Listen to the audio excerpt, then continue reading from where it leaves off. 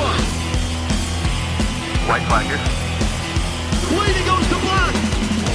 Crosses out, checker flag. That's a flag! Awesome drive, man, awesome drive. It's nice to close out a race like that. That was awesome. This is the Team Blaney Podcast. Welcome back, everyone, for another episode of the Team Blaney Podcast. My name is Adam Rogers, and alongside me, as always, is co-host Steve Mez. If it's your first time listening, this podcast is brought to you by fans for fans. Steve and I have been following the Blaney racing family for 2 decades, and Team Blaney itself has been providing news, notes, and analysis to fans on social media since 2014. So go ahead and pull those belts tight and hang on as we throw the green flag on our recap of Ryan Blaney's run in the Food City Dirt Race at Bristol Motor Speedway. Steve, welcome back for another episode of the Team Blaney Podcast.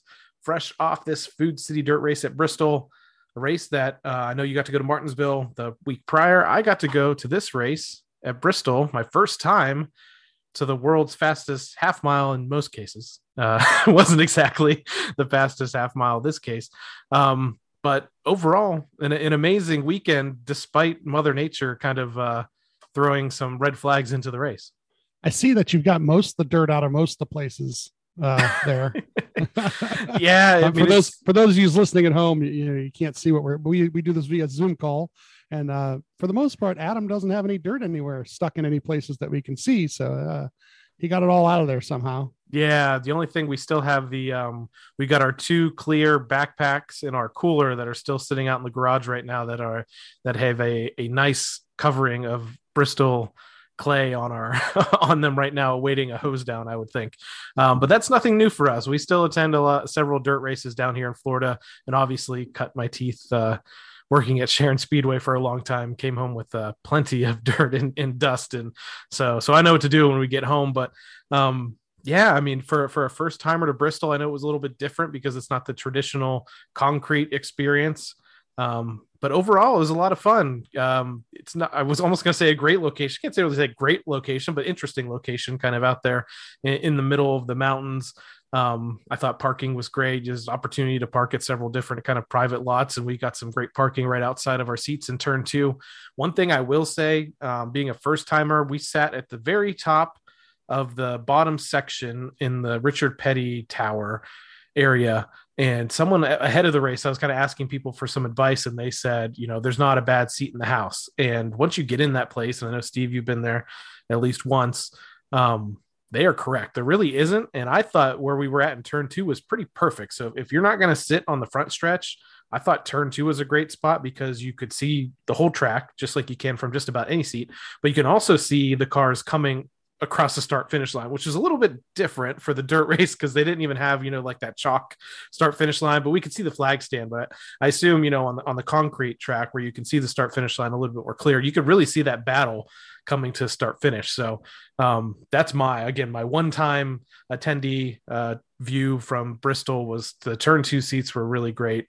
And the action all night was great. Like I said, my heart is with dirt racing, even though I've picked up a lot more asphalt and concrete racing the last couple of years. My heart's with dirt racing, and my heart was full on Sunday night, Easter Sunday, watching this dirt race and watching Ryan Blaney, go from the 25th position and end up with a decent finish. Yeah, the march forward was the fun part. He, without even track position, as the night went on, he marched forward, and then when he got the track position, I put a tweet out at one point, and a lot of people saw it, and it's true. They made a good call to stay out later on. And when they did, he held on to it, the rest of the night. And that was pretty impressive. We'll talk about a little bit more later about dirt track racing. I think we'll get into that later, but yeah, there's some things about Ryan on the dirt that pretty impressive. Really, really impressive. One only other thing I have to say about Bristol, which I know people kind of got this at the Coliseum race, the first, race of the year, the whole stadium atmosphere thing. And again, I apologize, total Bristol newbie here. And I know people listening and several other people have been going to Bristol for decades, but that whole stadium atmosphere thing is just so different at a racetrack. I've been at racetracks that, have a lot of stands and large stands at Daytona where it still gets pretty exciting. But just being surrounded by fans, and no, it's not the Bristol of its heyday, but They did sell more tickets for this race than they have, I think they said, since any race since like 2016 or something like that. So pretty big crowd. But when you're in a cavernous place like Bristol, it's even when it's half full or, you know, 3/4 of the way full, it's still going to feel a little bit empty. So, but I will even tell you, by the end of this race, after the red flags and with the majority of the crowd, I think I had texted you at one point when I had service finally, that it's about me and only about a couple thousand of our friends still here watching this race, but the crowd was still loud. You can imagine, based on the winner in what direction they were cheering, but still managed with the small crowd to be loud. But getting ahead of ourselves a little bit, I think it's just because I was so excited coming off of seeing this race in person. So why don't we just skip right ahead, go into our recap of Ryan's run in the Food City Dirt Race at Bristol Motor Speedway. All right, let's start Friday with practice. We had 2 practices for 50 minutes apiece. Everybody on the track at the same time kind of practices. And I'm going to try to, kind of blow through these a little bit because, it's really hard to tell. A lot of guys, it was like any other practice. A lot of the guys who got out real quick early on and had wide open space to operate, put down some fast laps. If you went out 2 or 3 minutes into the practice and there were already 10 cars out there, you kind of had to find your spot, and it kind of slowed you down a little bit. And they didn't really even keep good track of like lap averages or anything, but he gets out there at one point and he's behind the 5, and Jonathan says, run a couple laps behind these guys, and then pit. So it was a kind of a cool thing to, within the practice, to run behind some dirt guys with dirt experience and see what they do. Now, running behind the 5 in the second practice is a good idea, but during that first practice, it's not bad. 7 minutes into the first practice, the 9-car spins, and this becomes a recurring theme. Testing the limits, I think. Yeah. The 18 leads the practice about 10 minutes in. And then I think the 14 actually takes over that lead with the quickest time. And they're all around the 20-second mark. And the thing is even 15 spots back is only about 2 to 3 tenths back. So they're tightly, put together. The biggest thing is the practice go on, and as the night will go on during the race, is how consistent can you be each lap? Maybe your car can operate a little better than somebody else's, but maybe you're just better at putting on good laps together, So, what became evident to me in these practice sessions, and then obviously we'll jump ahead to the qualifying heat races, was that the cars, I know they're next gen cars and they handle different in general, but it looked like they were handling completely different from last year.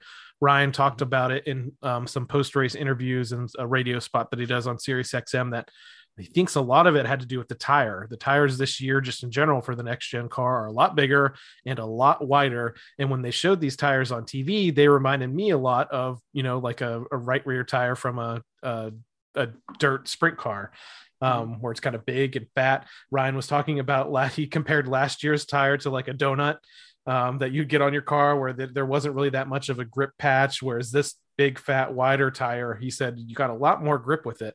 The other thing that was really cool to see was 2 lanes kind of developed. Last year, there was really more of a bottom lane that was real hard and slick and dusty. And that's really all that developed. This year, when they went and redid this track at Bristol, they went and did progressive banking on it. And that kind of created 2 to 2.5 really lanes of racing that developed throughout these, practice and qualifying, the qualifying heat races, and then also the ultimate race. So I could tell kind of right off the bat. I think I said to you, I'm like, these cars actually look kind of racy this year, and these guys look like they're actually in a little bit more control. I think they're still on the edge in comparison to what they usually are. Chase Elliott, he spun out a few different times here, but it seemed like they had a little bit more control last year, and they weren't really just trying to drive around like it was like a concrete race. There's more guys definitely kind of hanging the right rear out there a little bit more than in the past. Yeah, 20 minutes in, the 11 car hit the wall in that first practice. 25 minutes in, the 9 spun. 30 minutes in, Ryan had like 30 laps already. He'd been in and out a couple times by this point. As a matter of fact, 38 minutes into the practice, he goes back out for the 4th time. The 1 car spins. 42 minutes in, the 9 car spins for the 3rd time in the first practice. The 46 minutes in, the 22 car spins, the 8 car ends up being the fastest in that first practice, which is kind of, a harbinger of things to come. Ryan had the 7th best 20 lap average in that first practice, which was, like I said, that's kind of interesting. Your lap times may not be the top lap times, but consistency over a long run, if it's going to show during race night. Second practice, we got the 42 spinning, but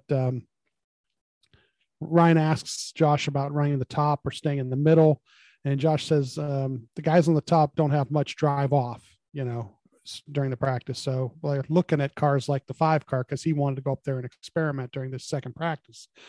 In and out. The 9 car, 11 minutes in, spins again. This is the 4th time in 2 practices. He's having a good time. Josh, tells them the times are pretty good out there. The second time they went out, and so they went in. They figured out something and gained some time on it. We're only about 3/10 back at that point. They come back in about 15 minutes in. The 2, the 5, the 45 all slap the ball with the right rear. So some guys are testing that during that practice. About halfway in, Ryan's got about 45 laps already. And then that's when the 5 car hits the wall pretty hard and puts some damage on the car there. And Ryan goes back out at that point, right after that, and he gains about almost a whole 10th. So once again, they made another adjustment. They figured something out. And anytime you do that within the practice, you haven't changed the tires per se. So you made an adjustment on tires that are a little bit older that you've been using, and you still gain time, which really says something about, your setup and how your setup's getting better. Also probably something they took note of for the race itself, that we'll see a call that Jonathan makes that you kind of already alluded to earlier, just to see what you can do on older tires. Yeah. So, once it's over there, the 47 hits the car, hits the right with the right rear. Ryan runs about 88 laps in that practice. So pretty good job there. Give fuel mileage, how much fuel he used, so they'll know what they can do on race night. We get to Saturday, and Ryan's in that first qualifying heat.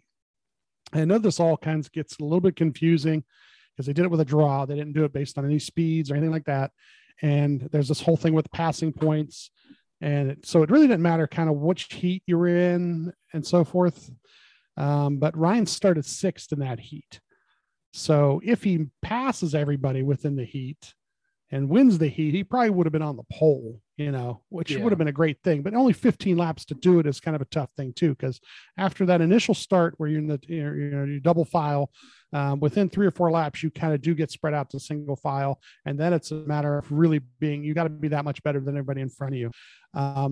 The big thing in this system is really, if you start toward the front, you have to maintain position, because you will still get a decent chunk of points for finishing up front, but you can't lose any spots. If you start in the back, it's all about gaining position. So if you started last and even finished, halfway up, you still gain a pretty decent amount of passing points.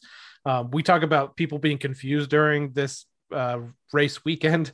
I could totally understand how people get confused by a passing point system, but it is used at short tracks kind of all over the country to, set up main events.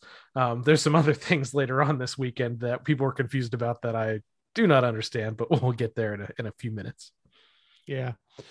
So, he was struggling pretty hard in that heat, and he spun out with 6 to go. So he basically got a restart there. And within the last couple laps, he went from 9th to 6th, in a few laps there. The 8 car won that. And the 1 car actually was up there with him, and he spun out, losing all his position.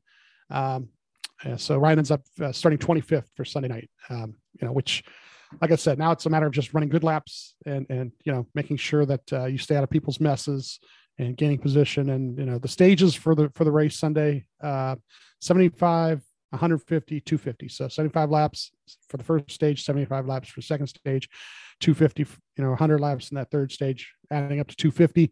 And in between those stages will be red flags. So there'll be no caution laps being ticked off during that time. And you come in, you can make your adjustments if you want to. And anybody wants to stay out can stay out, which ends up being prevalent later. Lap 3, he's up to 23rd. He gained a couple spots right off the bat. Lap 6, he gets up to 22nd, and the 14 took the lead at that point. Lap 9, he's up to 21st. And then we get this problem with the mud on the grill. At lap 13, the 41 comes in for the mud on the grill. On lap 15, they decided to throw up and let everybody come in and clean off the grill. I know you kind of have an opinion or two about that. I do. I have some thoughts on this because when the race was happening, I mean, we're low enough down in that first section to really get a good look at all the cars coming through turns 1 and exiting turn 2. And it was very evident that the Stewart-Haas racing cars, one, they had a different kind of grill mesh or screen on the front of their cars than pretty much everybody else on track. Theirs was like a lighter gray color. I don't know what that means material wise. Everybody else pretty much had like a dark black screen. They were primarily the cars that had mud caked all over the actual grill opening itself. Everybody else had mud on the nose, but their grill opening was pretty much clean, except for I think I saw the 5 car and the 47.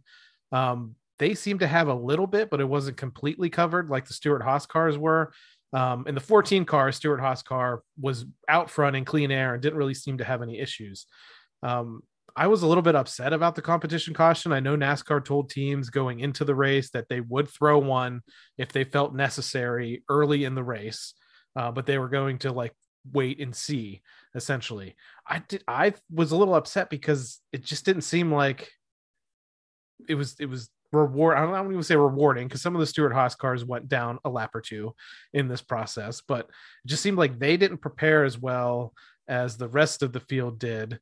And then the other guys that did have mud on their grills really kind of ventured way up into what's kind of the cushion there way too early in this race and kind of did it to themselves. So like Ryan's car, for instance, the grill was pretty much clean. It was just the nose of the car had some mud on it. So it's okay. They ended up coming down and cleaning it. People like going insane. Kevin Harvick's comments, which I think he did have a few things to be mad about here in this sequence. And the fact that 2 of his teammates pitted under green and were on pit road when the caution was thrown, and Harvick didn't pit until after that. And yet somehow through scoring, Harvick ends up not being in the free pass position, which I don't know if somebody from NASCAR at some point will explain that. I can understand his frustrations with that. But I just think as a race team in general, they just kind of dropped the ball on preparing for what they did. Some teams, I think they said they were using like a pledge spray on their screens to let the dirt and mud kind of slip off of there. And it seems like maybe Stewart-Haas just wasn't doing something like that. So I thought it was kind of unnecessary, and I thought eventually it would correct itself, but it just seems so weird. And the people that were just bashing immediately, because it was 15 laps in, immediately, oh, this is disaster. Why did we run dirt again? Look at this. It's going to be a joke, all this stuff. Well, we'll find out here. They come in, clean the grills off, and the track is worked in pretty great after that. And honestly was pretty amazing the whole rest of the night. So they restart, since they actually ran like, they restart here, and Brian's up to 17th, and by lap 46 he passed 34, got to 16th. So he does a pretty good job gaining like 3-4 spots right off the bat on the restart there. And it's a theme for the night too, is where do you start on the restart? If he starts on the outside with the even number, since there was no choose cone, the outside was where the place to be. You could get going. The outside lane started better because the leader at least got to choose which lane, and he always chose the outside lane. So lap 50, we did a caution with the 14 having a flat tire there, the right rear it looked like, and the 5 leads. And Ryan is up to 14th already. With 25 laps to go in the stage, just picking people off. I mean, his battles are pretty good. I mean, you mentioned him passing the 34 car prior to that caution, and that was a pretty intense battle between he and Michael McDowell there to get that position. You kind of just saw this all night long, slowly moving his way up and up and up, and eventually Strategy Cole vaults him to the front. You just brought up choose cone a minute or two ago, and I know I just had a mini rant about that competition caution. Why can't they do a choose cone on the dirt? It, like you just said, it becomes so important on these restarts, and outside of the leader, they don't give the rest of the field the opportunity. And I know they do it a lot on asphalt tracks, but they do it on dirt tracks too. They hook a rope to the cone, they stick it out in the middle. Somebody yanks the rope after they go green. I don't know. I think it's possible. Sometimes a lot of the times that's for the single file restart. It is. They put that cone up there. They put that cone out there, and then they have to go to the right of the cone But the start of the restart, everybody has to go past that cone and then they drag it down. So I don't know. Yeah, I think they could figure out some way of, making everybody choose a Putting lane. the chalk out You there. would see They the could guy- draw you would- the choose cone every time in chalk. I don't know. It just seems have somebody like run they out. could Yeah, do just have it. somebody run out have somebody run out there real quick with some paint or something every once in a while and just paint the damn thing back on. Now, would not maybe be it's hard. just us being, Ryan even mentioned it himself in post race that, he started on the bottom a lot. So every time he would gain a bunch of positions, he would end up losing a couple on restarts every time. So maybe that's part of the reason why I really wish there was one, but still, I don't know. They gotta, of the things they should fix for next year. I don't know, try to find some sort of a way to put a choose code in. I thought it was really funny. A person on the radio, one of the callers said, why don't they get a drone? Then why don't they have the drone hover over and drop the cone down? And then as soon as they do the choose, it just brings the cone back up into the air. I thought that would have been innovative. They could sell sponsorship, the choose drone. Yeah. I don't know. The choose drone. And the thing about the choose cone is Ryan's a pretty good gambler on those things too. Let's say he's coming to the choose cone and he's like the 10th car back. But the first 6 or 7 of the first, 10 go to the high lane. He'll take the low lane at that point. He'll gain 3 or 4 rows. And he'll try and battle from up there if he can, and he might not end up back in 10th where he was, but he's a gambler like that, so it would have been interesting to see just making choose cone important again. But then again, it's the same situation as when they're pitting and they, and the reason they came up with the choose cone is guys wanted to be in the odd lane or they wanted to be in the even lane at certain tracks. So this track was no different. The high lane, the outside lane was the better lane on every restart. So we get that caution by lap 56. Ryan's up to 11th. Lap 58, he's up to 10th, and the 5 is leading at this point. At lap 63, he passed the 17, gets to 9th. He's the biggest mover in stage 1, 16 spots there. The 5 wins the stage, but Ryan gets to 9th. So from 25th to 9th, stage points, didn't really see that coming. Wasn't really sure that was going to be able to happen, It was really impressive. And I think it was just that Jonathan and the team really got the car hooked up. Ryan was running and he was searching, he tried the high side. He tried the low line when he could. Like I said, slowly picking cars off position by position. Really impressive to see. And I'm not sure how it was on the radio broadcast or on the TV broadcast, but on the radio broadcast, they mentioned multiple times that, he and I think JJ Yaley at the time had made up the most positions so far all day long. So really cool to see coming from 25th all the way up to 9th and getting a couple of stage points. Yeah. So now they have the stage break here. It's a red flag. Everybody gets their, holds their position as they come into pit.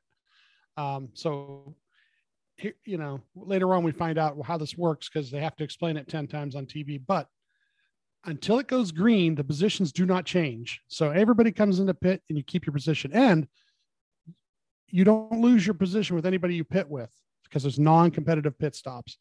But at this point, the 99, the 1, and the 14 stay out. Jonathan tells Ryan he's the second fastest car those last 10 laps. So he was really, really, really bringing it there. So the 99, the 1, and the 14 who stay out will assume the race lead when they go green because they don't run any caution laps either. The cars will come off pit road. They'll line up behind those 3 cars. And then once they set the lineup and go green, then the lineup resets with those cars in the front. So that's where the confusion comes during the next break. But a lot of these cars a lot of these teams determined that they could go with 1 stop on gas, whether it was this stage break or the next stage break. They could stay out. And some of the teams did this gamble. Some of the teams didn't. Some of the teams pitted on both. But it works out pretty good for the 99, the 1, and the 14 in this stage here. Ryan restarts 12th. So he's in the outside lane here and he gets it up to 10th within a lap. So right away, it tells you how good that lane is. He beat 2 guys on the outside. At lap 83, the 8 passes him. So he's back to 11th. So it's spread out a little bit. They got to a little more single file and the 8 car was pretty good most of the night. And we see that here. Lap 90, we get a caution for the 11. And the 48 spins. Ryan makes a comment about just like Martinsville. The 99 is leading at this point. And what he means by just like Martinsville is once they do kind of get single file, the top 10 or 12 guys are pretty evenly matched. And it becomes hard to pass now because they're all pretty much running the same line. And, you're searching to try and get outside or inside of somebody, but you can't do it without moving them, basically. And this early in the game, if you can help it. Restarts at lap 97 here. And there's a caution at lap 100 for the 48, the 16, the 7, and the 4. And Ryan is in 13th at this point. So he does. He kind of says something on the radio about, he knows it right away. Yeah. Every time on the radio as the race goes on, he makes a comment. As soon as a caution comes out, he knows he's in an odd number position and makes a comment because he knows if he gets the even number, it's probably 2 spots, 3 spots that he can gain. If it's the odd number, it's 2, 3 spots he's probably going to lose. So he's on the inside on this one. At lap 109, lap 105, the restart. Lap 109, he's at 13th. Caution at lap 113 for the 6 car. Ryan's up to 12th at this point. That was a scary moment. Yeah. I actually thought, seeing it in person, I thought Ryan turned him. But luckily, they showed, and they probably showed it on TV too, multiple replays there where the 6 actually spun himself out and Ryan basically narrowly missed him. Mm-hmm. I think they were going slow enough. It wouldn't have been like a huge amount of damage, but Ryan was able to kind of control the car and drive through there unscathed. So that definitely held my breath there for a second. Yeah. Now, Josh and Ryan discussed the weather is coming and that they're almost the halfway point. That's another thing. They were just trying to get to halfway. Hope, if it did pour, so they were kind of worried about that. They restart at lap 118. He's on the outside there. He gets a good launch and he's up to 9th. The 99, the 20 are battling for the lead. It was a pretty good battle there. At lap 123, the 8 passes Ryan, and Ryan's back to 11th at this point. Then we get this caution at lap 127 for debris, and Ryan's in 11th. Then we have a restart, and we get a caution right away for the 7 car, and Ryan's still stuck in 11th at that point.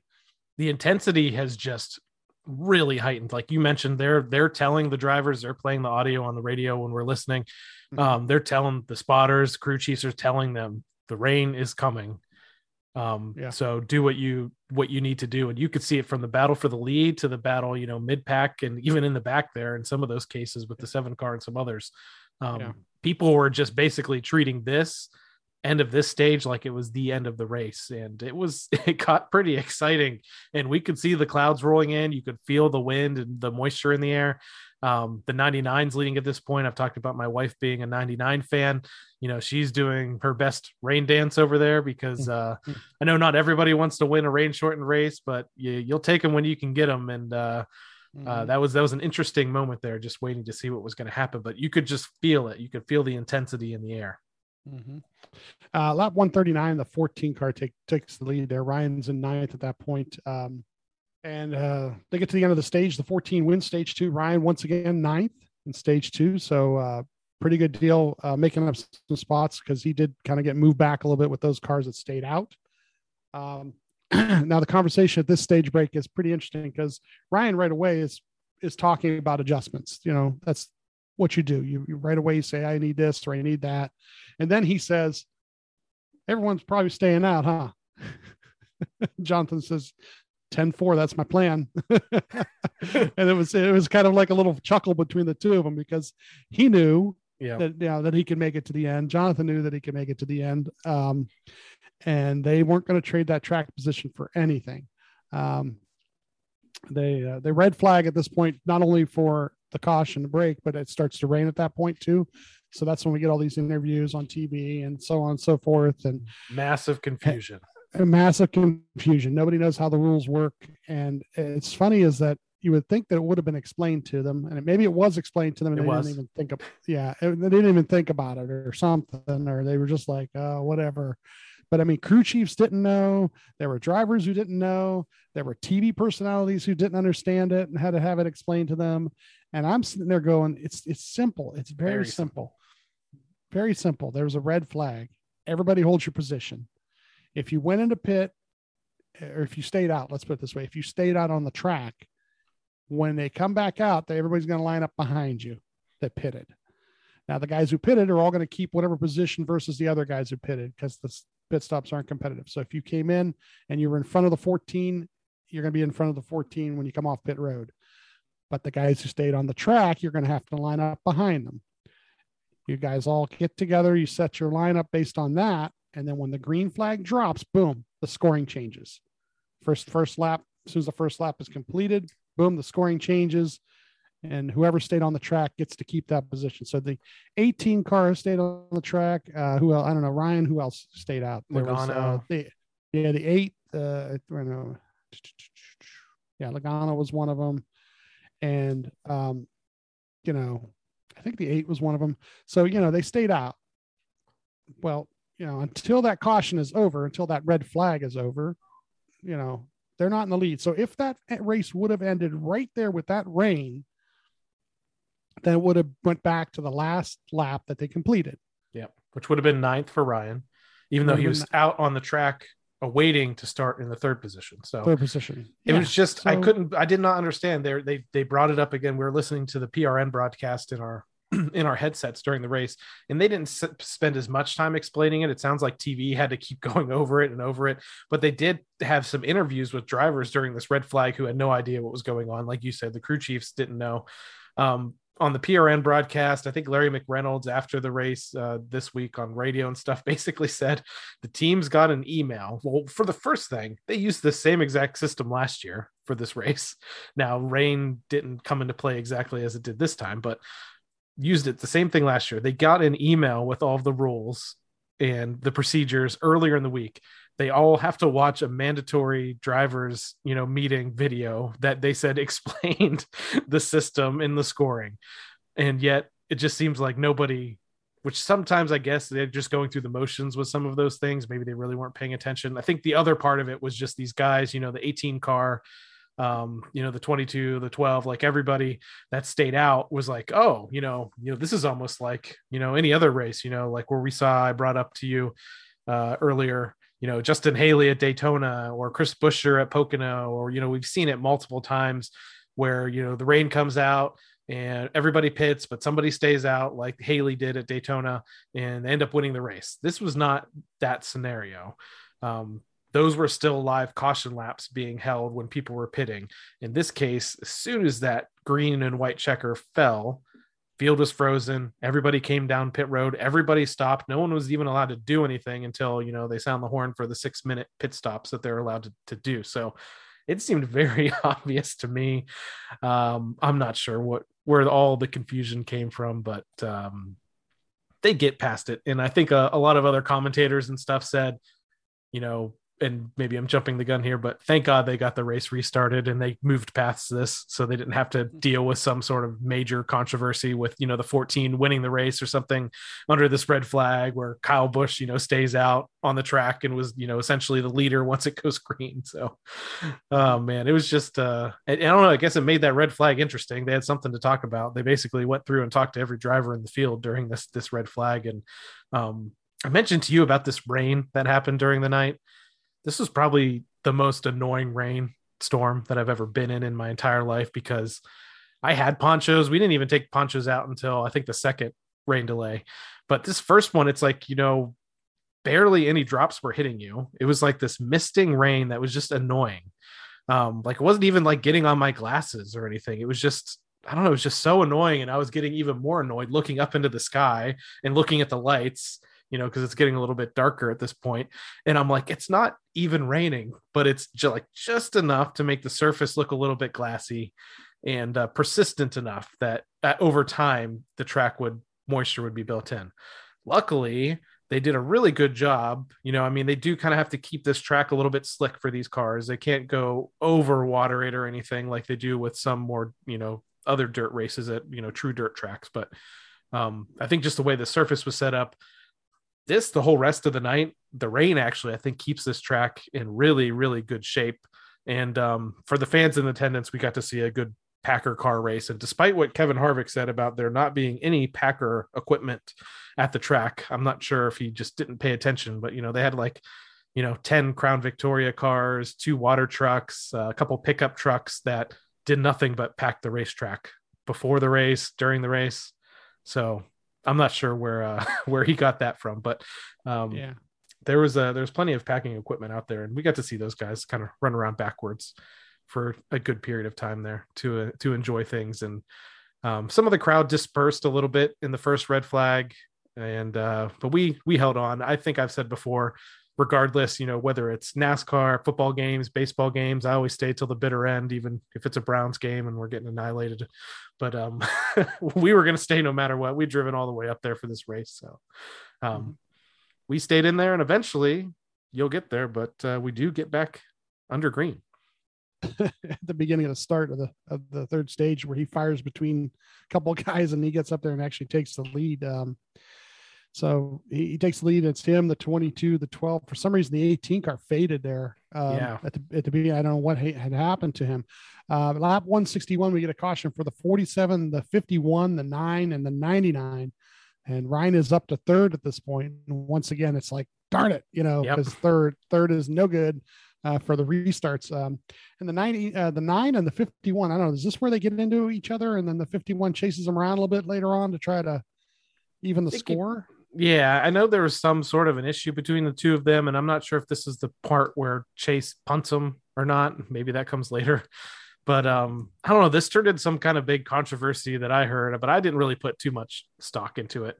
I know Rick Ware did a pretty lengthy interview this week on Sirius XM2, kind of giving their, we're working hard just as hard as anybody else. I think people are a little bit upset because we're actually, running in the top 20 now instead of, just the top 30. We've improved our equipment a little bit. They have, I think, a partnership with Stuart Haas now with their cars, that kind of thing. So I think he was basically saying they're just trying to get some respect, but he also understands Chase's side of things. So I don't know. I think it's just one of those situations where Chase has such a massive fan base that literally anything that happens to him on track turns into a controversy. Yeah. Whereas if this was a Ryan Blaney versus Cody Ware situation or something, maybe we'd be upset about it, but I don't think it would take Twitter by storm. No.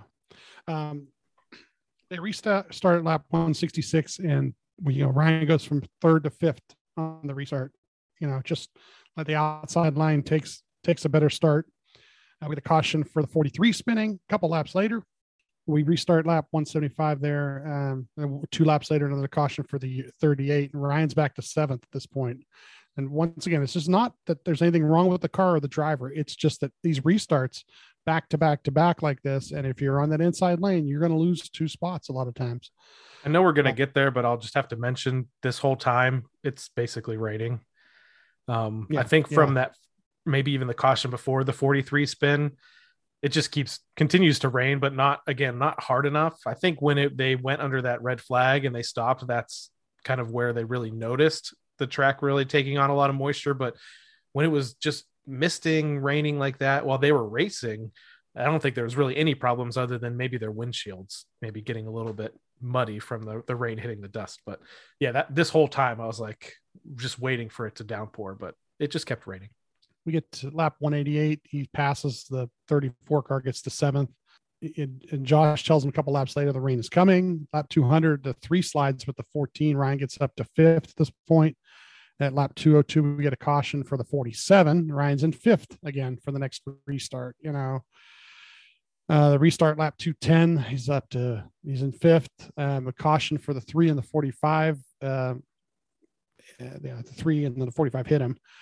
We get a restart at lap 220. At least we're going to get a restart lap 220, and then the pace truck, and there's big drops on the backstretch, and then we get a red flag for the rain here. Yeah, Ryan's just kind of crazy out here, This is what I thought it was done. I remember I'd taken my racing electronics headsets off, and we were putting them in the bag. I said, there's no way, because this was the hardest rain of the night, but it did actually only last a couple of minutes. I think by the time I had packed up, the rain had almost stopped and it was back to just misting again. And then they're still waiting. And then all of a sudden you see the Packer cars drive back out onto the track. And again, a lot of people left. And this is, I think, when I was finally texting you, I wasn't really getting great phone service this whole time, but I finally was able to get my phone working again.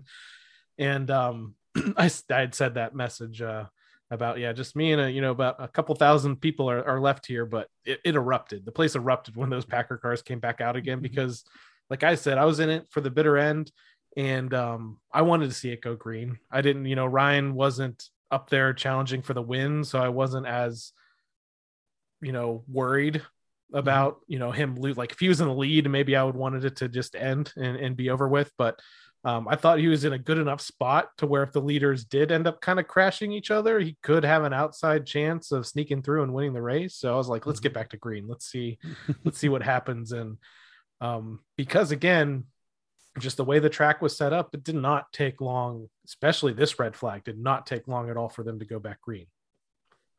Yeah. Was that when the guy climbed into the flag stand and tried to get the crowd fired up too? Or was that earlier in the race?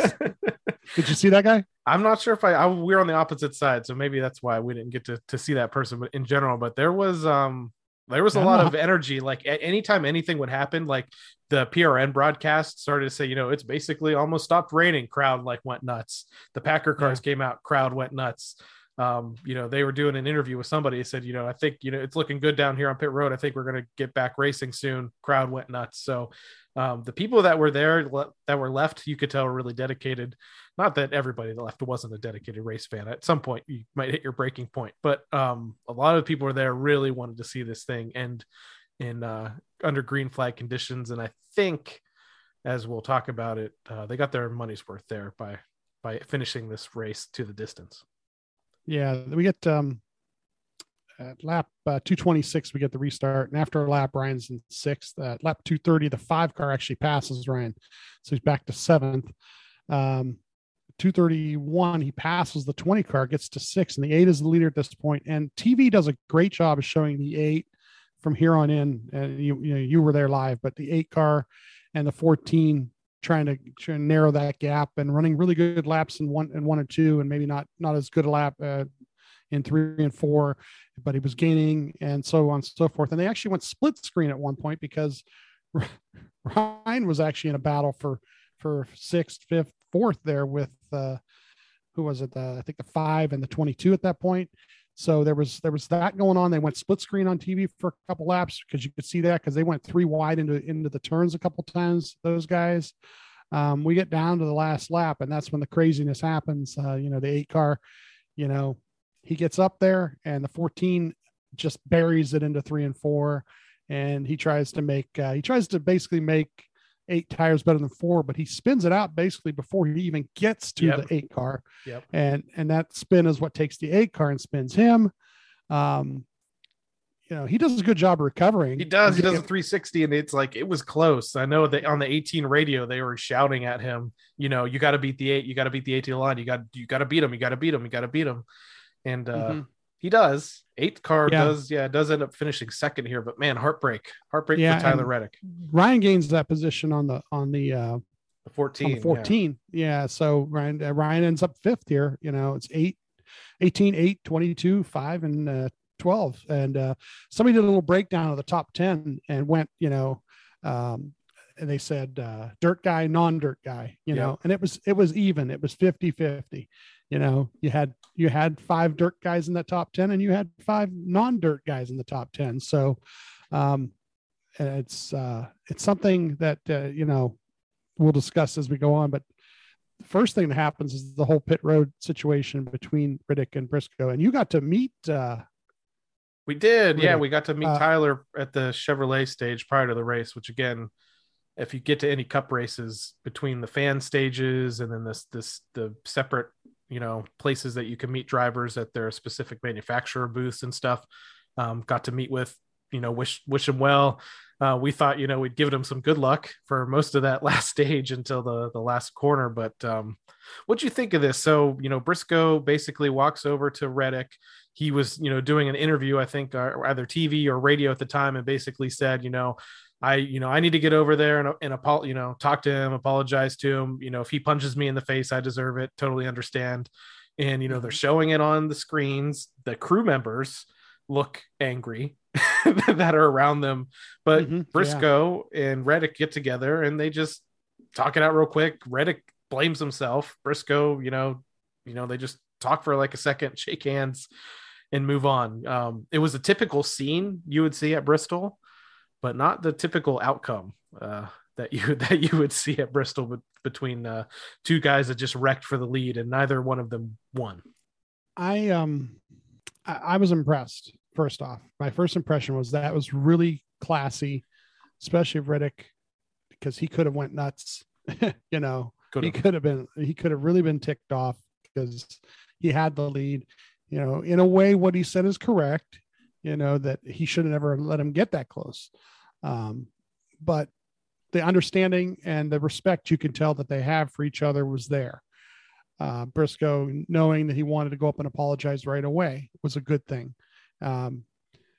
I know that the violence and people fighting is what people really love to talk about, and that ends up being a big deal. You know, they fought, and you see that, and he threw a punch, and this guy kept his helmet on, and that whole thing from the week prior. You know, but I get more out of these situations. You know, I can still remember going back to Darlington when Dave finished third at Darlington. And I can remember Kurt Busch getting out of the car, and he had every right to go fight. And he walked up and he says, "Man, that was a great race. What a great finish." And he finished second. And they bumped each other all the way down, you know, the last 2 laps. And he could have been every bit as mad as anybody else. And that impressed me about Kurt Busch that day, you know. And same thing that impressed me about both these guys. You know, they could have actually had some words, or they kind of could have pushed each other, or they could have started a melee because the teams were there and they were ready to go. But cooler heads prevailed. And if you're a sponsor, the class they showed is something you really would want in your guy. You'd want your guy to, you know, sure, they might be mad, but they showed class in how to handle it with each other. I was impressed. Couple of things that I would say. One, I mean, the only thing that I didn't like about it was Tyler Reddick blaming himself. And I've heard a lot of people talk this week so far comparing him to Chase Elliott, where, you know, it's been 2 years now. He's finished second. This was the 4th time he's finished second in a race. And Chase Elliott, you know, it went over 100 races before his first win. So did Ryan. But people were expecting Chase to come to the Cup Series and just win immediately, especially in that 24 car that he was in before he went to the 9. So, and Chase was always down on himself. Oh, I made this mistakes. I did this and that. I didn't think Tyler needed to blame himself for that. I mean, it was pretty obvious that Briscoe went into that corner, not really even trying to make the corner. And he said himself, like, he thought he was going to spin out. When you were saying it, he was already spinning out before he really got to him. But the other thing I will say is this is almost like a Kyle Larson at Ganassi situation here, where I think if Tyler Reddick, which RCR has stepped up their game this year. Some of it, I think, is the new car equaling the playing field a little bit. But man, if Reddick was in Penske equipment or Hendrick equipment, I'd be scared because he is incredibly talented and super humble guy for the most part. I know I've seen him get a little bit angry a couple times before, but man, again, this isn't the Tyler Reddick podcast, but I would say if he was in just a little bit higher tier of equipment, he'd be right up there running up front, even more than he is right now, because he's been up front pretty much all year long, along with the Trackhouse guys. A lot of, you know, big surprises this year. Briscoe too, you know, Briscoe last year I think he won Rookie of the Year, but it was still a pretty disappointing season overall for the 14 car and Stewart-Haas as a whole. But this year, I think you're really kind of seeing the talent that Chase Briscoe has too. So, and it's not his first time. Had some controversy at the Indy Road Course that you were at too. So not the first finish that he's kind of taken somebody out of the lead as well, even though I think at that point he was black flag. But yeah, I thought that was pretty impressive. That's the one thing about the race on the dirt, and we're going to talk about, I think, about being on dirt. The new car is one thing, you know, and everybody's learning how to drive the new car. But the biggest thing is this kind of race shows who the drivers are. Just like I brought up that thing a minute ago about 5 of the guys are dirt guys in the top 10. The other 5 weren't. Well, this surface and with this new car showed who the drivers are. The cars are set up pretty good, pretty equal, pretty even. And now we're going to see who can feel with the seat of their pants on what to do in the turns, and then run those consistent laps and be able to get around guys who aren't having issues. So That's what I like most about the dirt. It's not just that it's the dirt and we say, oh, dirt racing, but it equaled a playing field and then showed you who the good drivers are. You know, the guys who were sour grapes afterward, that were having issues, you know, it's on them as much as anything else. It's not the situation. You know, the guy we follow, he handled it quite well. He drove up through the field. He got better as the night went on, and he probably felt like he had to win it at the end there. He has another 10, 15 laps. Who knows where he would have been? Another restart or two on the outside. Who knows where he would have been, you know? But the surface, you know, they got it. And I think they announced today that they're going back to it. They have to. Yep. They have to. They work out all the bugs. Just work out some more of the bugs, whatever you got to do. But go back to it because it shows you who the drivers are. You know, Riddick ended up being the fastest guy all night long, and it showed at the end of the race. You know, the ending was not what he hoped for because of, you know, it was somebody else's mistake. But, you know, these guys showed what kind of drivers they are on this surface. Kyle Busch, you know, complaining about going there, but he backed into one, you know, the whole joke about that. But the reality is he showed how good of a driver he is. I was going to say, yeah, too, you know, the people complain about Kyle Busch just because of how outspoken he is, but there is absolutely no denying that he is one of the most talented drivers and best drivers in NASCAR history. You know, more than 200 wins on the National Series level between the three top tier series. This was his 60th win of his Cup career. And he was one of the fastest cars all weekend. You got to remember, you know, he was really good in practice, really good in his heat races, really good in this race pretty much all night long. The 8 car fast all night long. The 14 car, you got to remember, he was one of the first cautions of this race with a tire that went down, and he battled back the whole way, all the way back up to leading the race and nearly winning the race at that stage break, and then nearly winning the race with a kind of that questionable move at the end. It ended up spinning out, and he ended up finishing 22nd, I think. So didn't work out for him, but he was really fast. So you're kind of seeing it in Ryan this year, one of the best drivers in Cup, unquestionably, statistically. He's the only driver right now with 4 top 5s and 6 top 10s. Nobody else can say that. After this race, he's still, I think, 3 points behind Chase Elliott in the overall point standings, though those don't really matter as much because technically with the 8 winners that we have this year, then Chase Elliott, who's ahead of Ryan in points. Ryan is in the 10th position basically in the playoff standings as they run right now. But a lot of people are looking at him. I think NBC just moved him to the top of their power rankings for this week.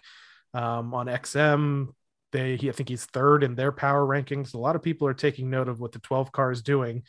And last year when we got that win, I say we got that win at Atlanta really early on in the year. It was really exciting. And then obviously followed it up with 2 more wins after that. But there was a really kind of slow start last year prior to that Atlanta win. They've been off to an amazing start this year, just still haven't found a way to get to victory lane just yet.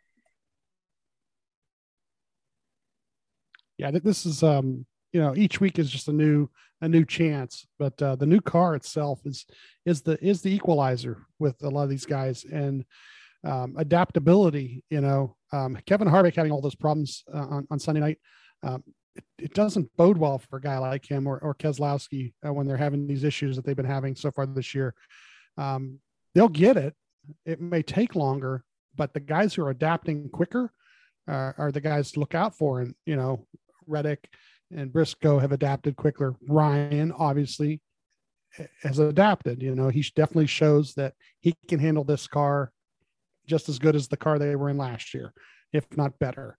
And, you know, it kind of makes it exciting every week because truthfully, you look at a season and you go, well, this type of track or that type of track, they're not good at, or he's not good at.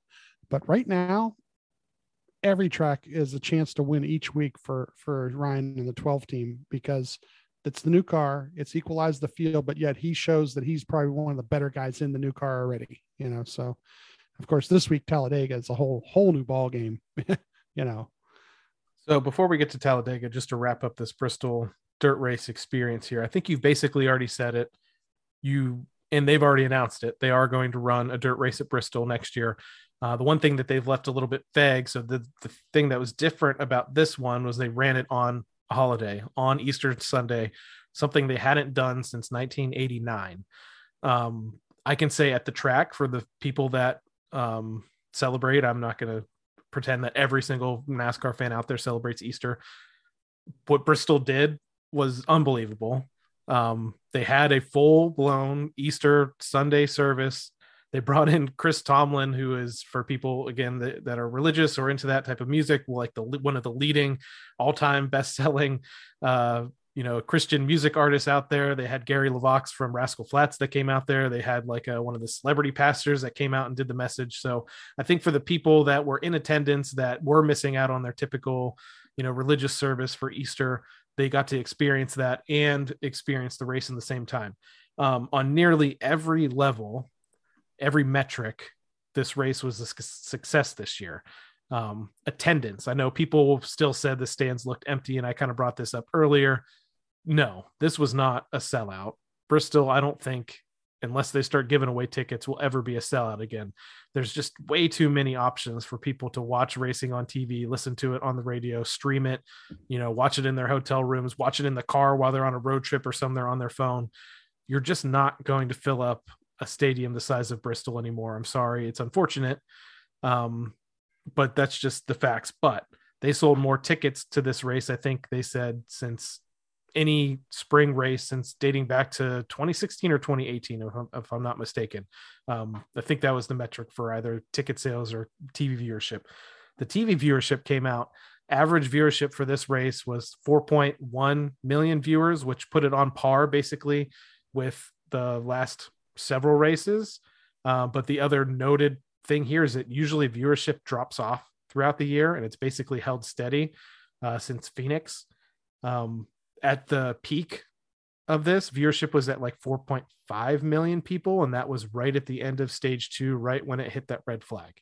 So who knows if they didn't have rain, what would have happened? Again, if they didn't have rain, I think the track really would have slicked off and got dusty, and who knows what kind of race we got. But TV viewership wise, it was a success. I think racing wise, I mean, at least me seeing it in person, I told you, I'm not sure what it looked like on TV, but there was, outside of when the front, 10 guys or so would kind of get single file, the rest of the track had a lot of battles going on, especially like you were mentioning toward the end of that race, where there's 2 really intense battles happening at the front between the 8 and 14, and then between the 5, the 22, and the 12.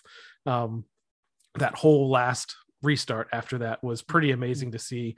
I mentioned earlier the progressive banking that they put on this track, the way that they ran it in, the moisture that was put in the track throughout the night from the rain really made some perfect conditions.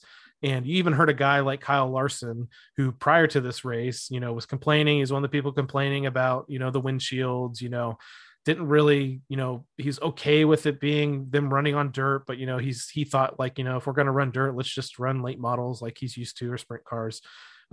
He got out of the car after this race and said this felt like a dirt race because there was multiple grooves. There was moisture that was still in the track all night long. Guys were actually able to search around for grip. The tire itself was much wider and more conducive to dirt racing. Everything overall, despite Harvick calling it ridiculous and calling the track crew bozos and just having an awful night and speaking his mind like he usually does, everything, like I said, nearly every metric shows that this race was a success. The only thing I will say, and I feel like my wife and I thoroughly enjoyed our weekend, thoroughly enjoyed the experience despite the rain. I don't think they should do it at Bristol. I still think this dirt race should be somewhere else. And I'm not even going to be one of the people that says like it wasn't a true dirt track. It was a true dirt track. They did their homework from last year. They set it up. It was a dirt track. Who cares that there's concrete underneath it? I do think that they should go somewhere like Eldora or Knoxville. I know those are the 2 tracks that get thrown out there all the time because they could hold it capacity wise, but I think it's just because I like Bristol as a concrete track so much, but you can't argue with the attendance, the ticket figures, the TV viewership. Now, if they do it for a 3rd year in a row and maybe the whole spectacle of it has worn off, but I actually think they might even gain more momentum with the race next year because of how well this one went off. And if Mother Nature could just, maybe only give us one little break there with rain,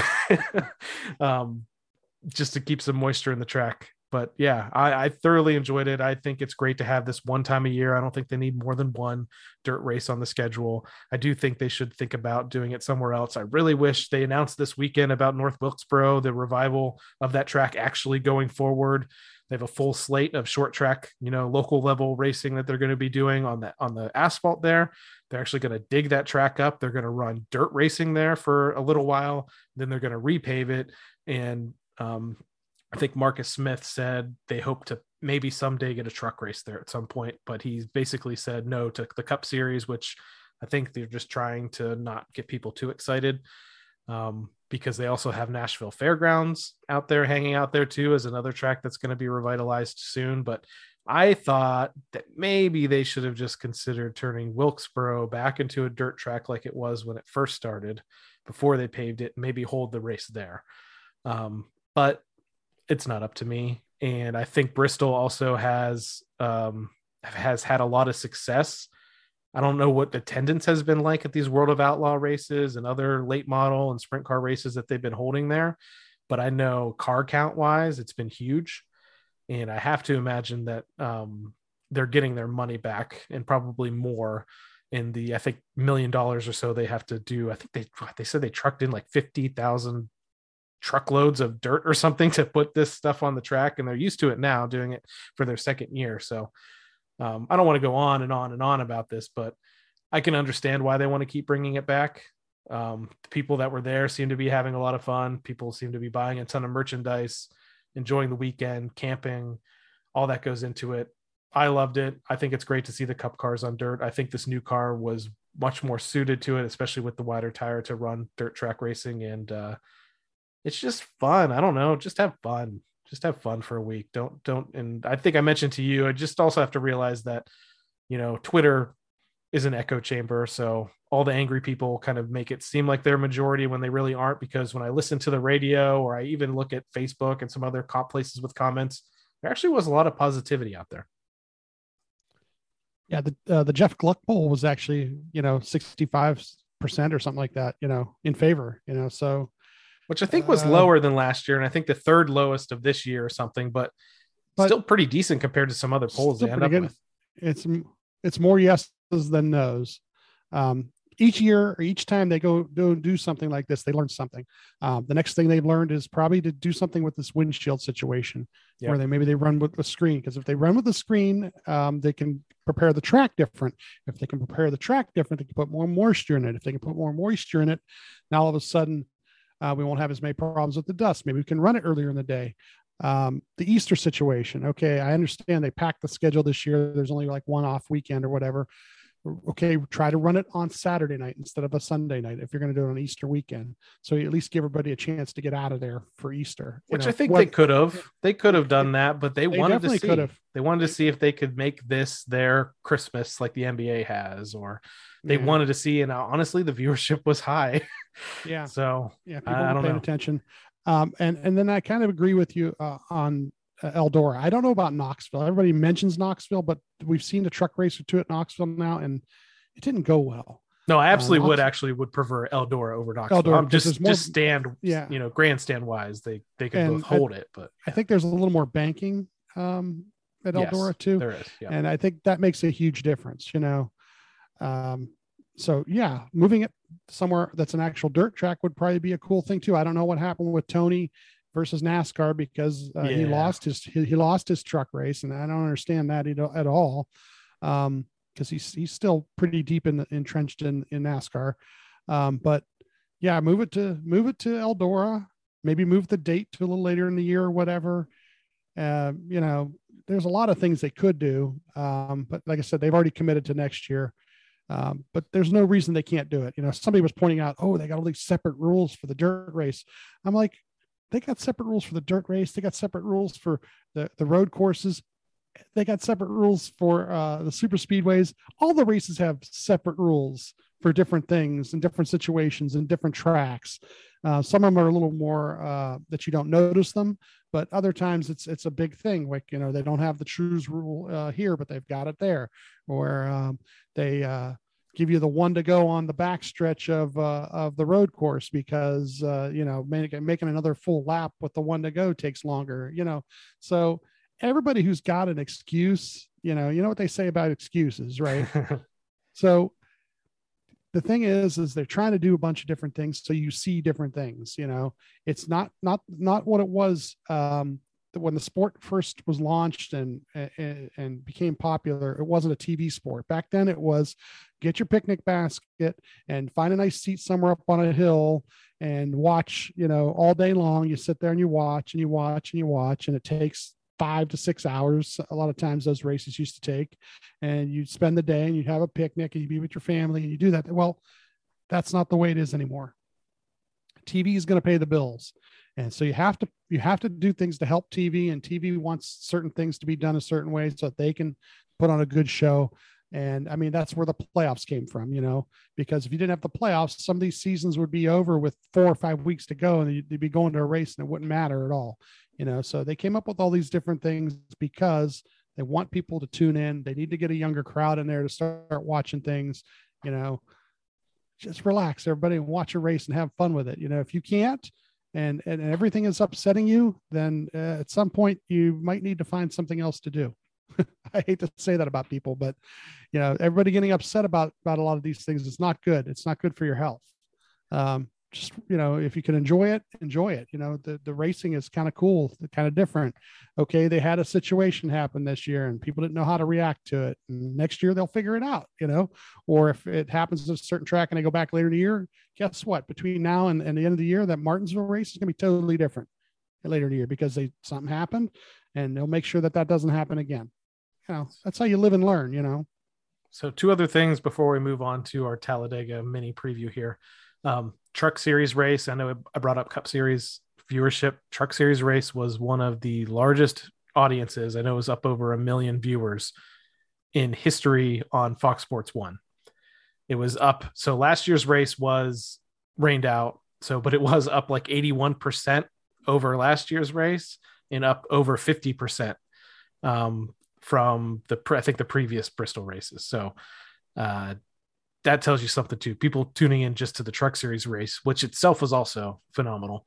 One last thing that I really don't want to go down a rabbit hole on, but I think is worth talking about at some point is I think they need to take this weekend format, and run it at Bristol, Concrete, Martinsville, maybe not Richmond. I think the heat races with the next gen car and the composite body could actually be exciting. I know people bring up that they ran heat races originally with the Dash for Cash races in Xfinity series, and they weren't that exciting because guys didn't want to tear up their equipment, yada, yada, yada. And they knew that they were going to be in the race no matter what. So starting position didn't mean anything. Starting position means a lot at short tracks like Martinsville and Bristol when it's on the concrete. I think heat races could get very exciting, and guys wouldn't be afraid to lean on each other because of the composite body. Now, this is also assuming that the short track package is improved and there is closer racing and that kind of a thing, but just something to think about. I think it just, again, short tracks only. I do not want to see a heat race at Kansas, but short tracks only. I think it might be something that could be fun and could be different and kind of have that grassroots feel to it. So, but hey, we talked about short tracks. We just finished up our short track swing in NASCAR. So why don't we go ahead and do something completely different as the NASCAR Cup Series heads south to Talladega Superspeedway this weekend, Sunday, April 24th for the Geico 500. You can catch the race at 3 p.m. Eastern time on Sunday on Fox and on the radio with MRN in Sirius XM NASCAR radio. Heading back out to one of Ryan Blaney's not necessarily best statistical tracks, but 2 wins, 3 top 5s, 5 top 10s. Talladega has become a special place for Blaney fans. 2 wins there on Mondays on rain delay races. So if it rains this weekend and this race runs on a Monday, I won't be sad. But last several finishes there, we'll just go back to 2019. He won back-to-back there. The fall race 2019, spring race 2020. Was 25th in the fall race 2020, and then 9th and 15th the last two times there. That 15th there at Talladega, that's the race that Bubba Wallace won. So that was rain delayed, and I don't think Ryan really had a shot to get back up there. So who knows what would have happened there. But Talladega, I mean, just overall, like I said, we've been running short tracks the last 3 weeks. We already know how this package works on the super speedways from Daytona. What we don't know, though, is Daytona is a lot narrower track than Talladega is. Talladega is also a little bit bigger, too. Are you looking forward? I'm looking forward to this race. I know it's a great run. You know, we've talked to Josh Williams, Ryan Spotter. You know, he's one of the best in the business when it comes spotting at these super speedway tracks. Ryan is one of the best in the business, unquestionably, as a driver on a super speedway, with those two victories and almost winning the Daytona 500 multiple times, including this past February when he almost won it there with that battle with him and teammate Austin Cindric. So I got to say, I'm looking forward to this Sunday's weekend of racing. You know, it's the edge of your seat. You know, that's the thing. Even when they get into like a single file line, if they do once in a while there for a number of laps, anything can happen. You know, one little thing with a tire, somebody slips up a little bit and hits somebody a little too hard. You know, and then all of a sudden it's a melee. You know, and I think that's the thing about watching the races at the super speedways is at any second that could happen. And hopefully it doesn't, or if it does, it's non-Ryan related. But you know, can't wait to see what they do with, like you said, with this car on that surface, because this is the one where they can get 3 wide without any problem if they want to or need to. So once again, the end of the stages will be big because people will be racing for stage points. You know, the pit stops, you know, green flag pitting will be huge. Because if they do it by manufacturer like they usually do, you're going to see who's got better fuel mileage, who's going to come in as a group. Hopefully there will be some green flag pitting, because that seems to actually be something that changes the race a lot. And you know, the Fords are pretty good at working together compared to the other manufacturers, so it's always good for Ryan there. Yeah, it should be a fun weekend to see what the 12 team will do there. They got the Worth sponsorship on the car this weekend, and those guys have been really kind of cool. They sent out those hero cards in the last week or two to a lot of fans. So yeah, they've been great on social media. They're obviously a big supporter of Ryan sponsoring. They have a great looking race car, and they've been really engaging on social media overall. You brought up the fact about teams and manufacturers racing together at Atlanta. I think things were just so new, and Atlanta was a super speedway-esque race. That was kind of an afterthought. It seemed like nobody really worried about manufacturers and team racing. But I think they're going to be right into the thick of it again when it comes to racing at Talladega. Another thing to mention, no practice this weekend. They're going to do qualifying only, impound qualifying. I think they don't want to take the risk of tearing up a bunch of cars. They needed that practice at Daytona because they never run the next gen car on a super speedway at that point.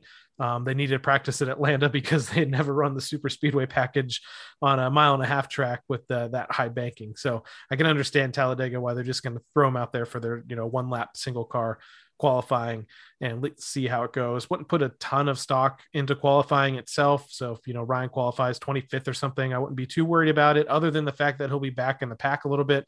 Would rather him qualify up front and just stay up front, control the race like we'd like to see him and Josh do. So again, if you want to watch this race, it is this Sunday, April 24th, the Geico 500 Talladega Super Speedway, 3 p.m. Eastern time on Fox, MRN, Sirius XM NASCAR radio. And if you want to catch qualifying, that's going to happen early Saturday, 10 a.m. to 11:30 a.m. You can catch that stuff too. Again, 2 rounds of qualifying, so they'll still do, everyone needs to get into the top 10 and have one more go at it, but it is still only going to be single laps. All right, Steve, did you remember this week to put your picks in for the Team Blaney NASCAR Fantasy Live League? Yes, I did. That's I finally, good. I remembered, and I actually checked it before the end of stage 2 and everything. And then I got screwed in stage 3. So here's my thing. You were talking about last week. One, I mean, you battled a couple of things. You're at the track and you forgot to put your picks in. But same thing for me. I mean, I mentioned it a couple of times, but Wi-Fi was pretty much non-existent at the track. There was like one thing that you can kind of get on every once in a while. I had full bars on my phone for cell reception, but no data. Basically, I don't know. It was really odd, so I could barely do anything. I apologize to anybody that usually follows Team Blaney for tweets and stuff during races because I was pretty much shut out of that. So I wasn't able to go in there after stage or right before stage 2 and possibly take Kyle Larson, who I put in my garage, because I didn't want to waste a Kyle Larson start on a race like this where he could have gotten taken out like he did last year, but I knew he was going to run well. So fortunately left him in my garage where I could have probably swapped him in for somebody like Cole Custer or Eric Jones, who both ran well at points during this race, but ended up having some issues. So my starting lineup, I had Ty Dillon, Christopher Bell, Cole Custer, Eric Jones, Tyler Reddick, Kyle Larson in the garage. In the featured matchups, I picked Christopher Bell over Kyle Larson. A lot of that was just based on what I saw in the practice and the heat races. That ended up not working out for me. I picked William Byron over Alex Bowman. That didn't work out. I thought Byron maybe had some momentum.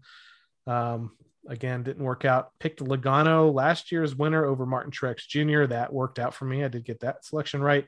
And this one would have worked out for me. I had picked Chase Briscoe over Daniel Suarez, which Suarez had a really great run here. I know strategy kept him up front, but he stayed up front through several restarts and probably would have had a pretty solid finish there.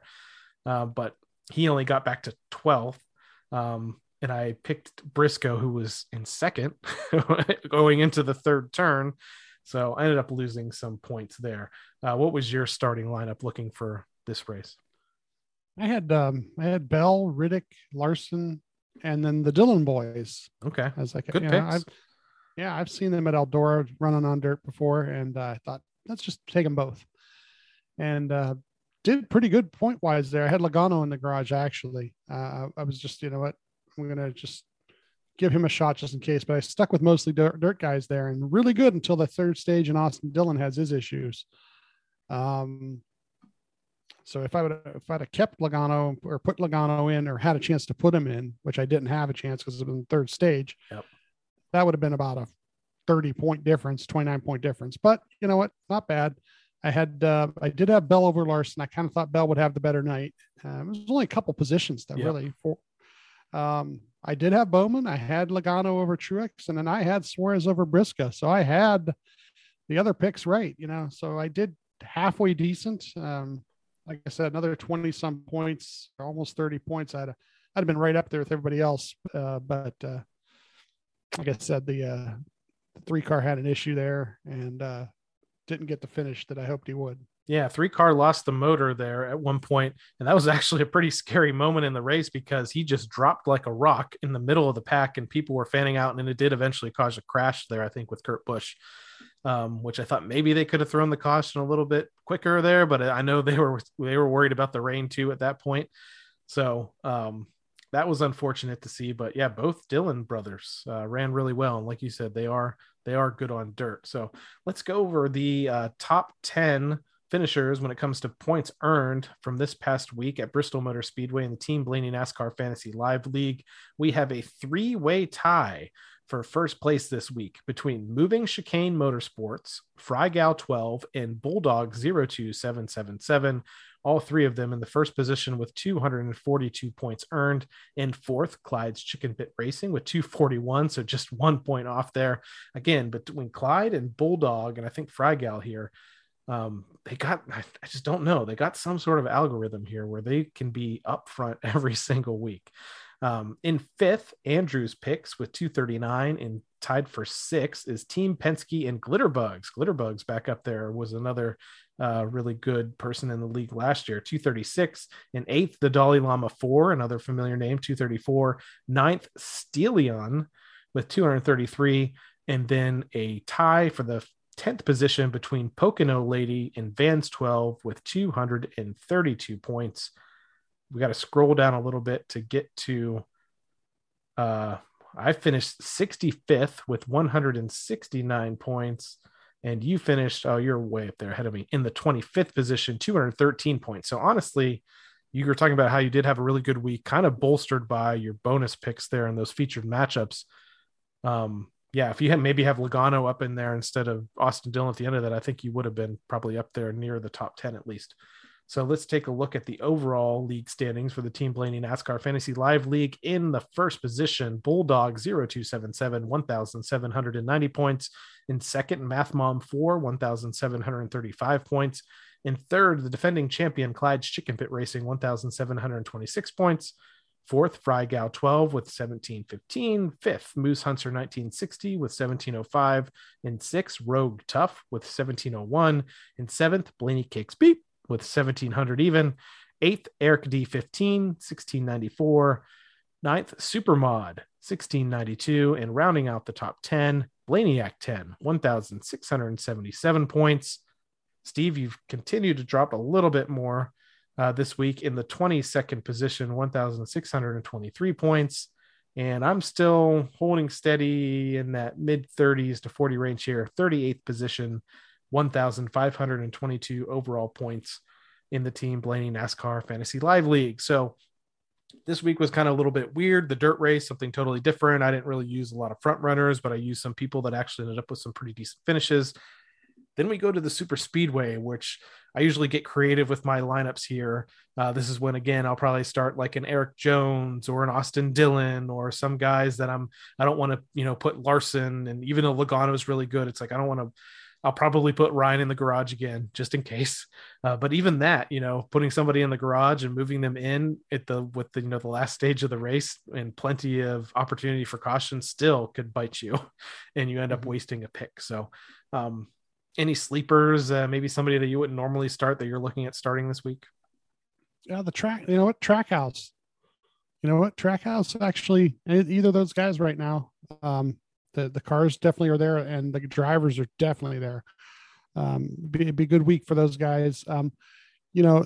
If they do end up getting lined up by manufacturer, the Toyotas, the 2311 guys, both of them, Kurt and Bubba, could be out front. They work really well with the other Toyota team, the Gibbs team. So you could see those guys up near the front. Those are a couple of sleepers, but for the most part, hopefully we see a bunch of Fords with the number 12 Ford leading them, the Pied Piper. Love to see it, that kind of thing where he's just out front all day and staying out of people's messes. And like to see one where he just wins one going away, where he doesn't have to worry about a late restart or, 20 guys ganging up on him and having a crash fest at the start finish line. I'd like to just see a nice, clean W, just stay up front, be up front, get the right push from the right guy at the end, and then just win this thing nice and easy. No wreck fest. Everybody stays safe. Don't want to see 10 car pileups and 15 car pileups. I mean, I know some people tune in to see that, but I really don't. I'd rather see everybody run a good, clean race and the cars who can pass in the pack, make their moves, and hopefully Ryan's up in the front of all that. You're right. I mean, it's just unfortunately just become so commonplace in all three of Ryan's super speedway wins, the 2 Talladega wins and the Daytona win, which one of the Talladega wins, I mean, he did get a little bit physical there. I think Eric Jones will tell you that happened and caused a little bit of a crash. The Daytona win, he didn't have anything to do with. And luckily he was way out in front of everybody and the people behind him crashed. So, but it's just been so common that pretty much at the end of every single super speedway race, somebody racing for 5th or 6th on back just causes a huge pile up coming to the line and just kind of mars the finish a little bit there. So I don't mind it. They can have a big one, in the middle of the race and get that excitement out of the way. And then let's just race it to the end in true fashion, hopefully a little bit cleaner. And we get that every once in a while. And hopefully that's what we get this weekend at Talladega. So Steve, I think that pretty much wraps up this week's episode of the Team Blaney podcast. A couple of things, or at least one thing I want to mention before we go. The voting for the SRX race at Nashville Super Speedway is still ongoing. We were lucky enough to have Brittany Zamora, a rising pro late model driver here on the East Coast, on this program. Her connection to Blaney fans would be through Ryan Blaney spotter Josh Williams, who just happens to be her better half. And they came on here, talked a little bit about her racing career and this opportunity that she has to race in this SRX event, the Superstar Racing Experience race that's going to be held in July at Nashville Fairground Speedway. Sorry if I might have said Nashville Super Speedway, but Nashville Fairground Speedway. You can vote for Brittany on the NASCAR or on the Nashville Fairground Speedway website. If you just go to the SRX voting page, and she's one of the first ones up there. You just have to toggle her name on to vote for her, scroll down to the bottom, put a little bit of information in, and submit. Everybody only gets one vote. They did do an update at some point last week where she was leading the standings, which is fantastic, but we still have a couple of weeks here. I think this goes all the way until May 6th, and they're going to announce the winner on May 7th. So you have a little bit of time here to continue to vote for Brittany. We've kind of put everything we have behind her just because of that connection to spotter Josh Williams. And plus, she's really deserving of this. She is a past winner at Nashville Fairgrounds in a late model, and is really an up and coming driver. She's made starts in the ARCA Menard series, and she has a couple of super late model championships out west before she moved out here to the east. And she's been awarded a sponsorship through Busch Light this year too. So lots of positives behind her, and it'd be really great to see her and Blaney fans kind of support her in this endeavor. But for now, I want to thank everyone once again for tuning in to this episode of the Team Blaney podcast. If you'd like to learn more about myself or co-host Steve, just check out our debut episode that dives deep into our Blaney fandom. You can interact with us on Twitter and Facebook at Team Blaney, and on Instagram at team.blaney. Have some photos from the past 2 weekends races at Bristol and Martinsville out there on the Instagram. Finally, we want to encourage you to help support the Ryan Blaney Family Foundation. This organization, championed by Ryan and his family, supports causes like the Alzheimer's Association and UPMC Sports Medicine. You can find out more about the foundation online at ryanblaneyfamilyfoundation.org and on all of their active social media channels. And Steve, what do they have coming up next month that is incredibly important? Yeah. So if you're on their site, you can find the link, but also just put in driving for FORE, the word for FORE, good dot planning pod, PLANNINGPOD.com, driving for good planningpod.com. And you can find out about how you can actually do some sort of sponsorships for the event at the Top Golf at Charlotte University. One of the things they announced last week on our podcast is the Wall of Fame. And this is a really cool way that you could actually help donate, to the cause. There'll be a Wall of Fame that they're going to set up there, a $20 donation to put your name on that Wall of Fame, a $50 donation. And this is the way we're probably going for sure.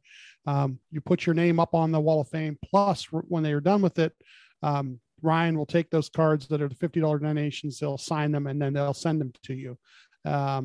So, you can get this right through their website. There's a link to it. I don't know if they're still looking for individuals to play or not. They may still be. So there's the individual play on there too. Look that up. But it's May 24th, Tuesday, 6:00 at the Top Golf at Charlotte University. But like I said, the Wall of Fame is a great opportunity for anybody who wants to to actually help donate to this cause that they're doing for the UMPC Fund a Fellow program. Sorry, I almost didn't. Yeah, you got there. Yeah, the UPMC Fund a Fellow program. And we were really excited last week. So if you missed last week's episode of the podcast, go back and listen to it, because we did have Emma Blaney Conley and Leah Blaney Reeves, obviously both members of the Blaney family, Dave's daughter and Dale's daughter, on the podcast, who are helping out with this event. Again, as Steve said, the Driving for Good charity golf event that the Ryan Blaney Family Foundation is hosting at the Top Golf Charlotte University coming up. Really excited that they were able to announce that Wall of Fame that really, I think, opens it up to, not a lot of fans are going to be able to travel to attend this event. If you are, that's awesome. They, like you said, they probably are still looking for some single players that can help fill out some of the rosters there for the event. They're taking people of all skill levels And if you've never been to a Top Golf before, it's kind of like a massive driving range where you can kind of play some games and things with some things they have set up out there. They have a $10,000 hole-in-one contest that Emma said Dave has been practicing for. So you might want to go out there and try and beat David Blaney for that $10,000 hole-in-one prize. And get your name up there on the Hall of Fame. Like you said, you can get on the Hall of Fame for $20, a donation of $50 or more. They'll send that card back to you signed by Ryan Blaney, which I think is a great way to help support the Ryan Blaney Family Foundation, the UPMC Sports Medicine Fund a Fellow program. And it's looking good. So you can find out more about that, like you said, on Driving for Good, I think .planningpod.com. And we're going to share those links again throughout the rest of this week leading up to the event on the Team Blaney social media accounts. And you can find it on all the Ryan Blaney Family Foundation social media channels. But for now, and for my co-host Steve Mez, I'm Adam Rogers. We'll catch you next time right here on the Team Blaney podcast. Good night, Dublin. Good night, Brussels. Thanks everybody for coming. I hope you enjoyed it.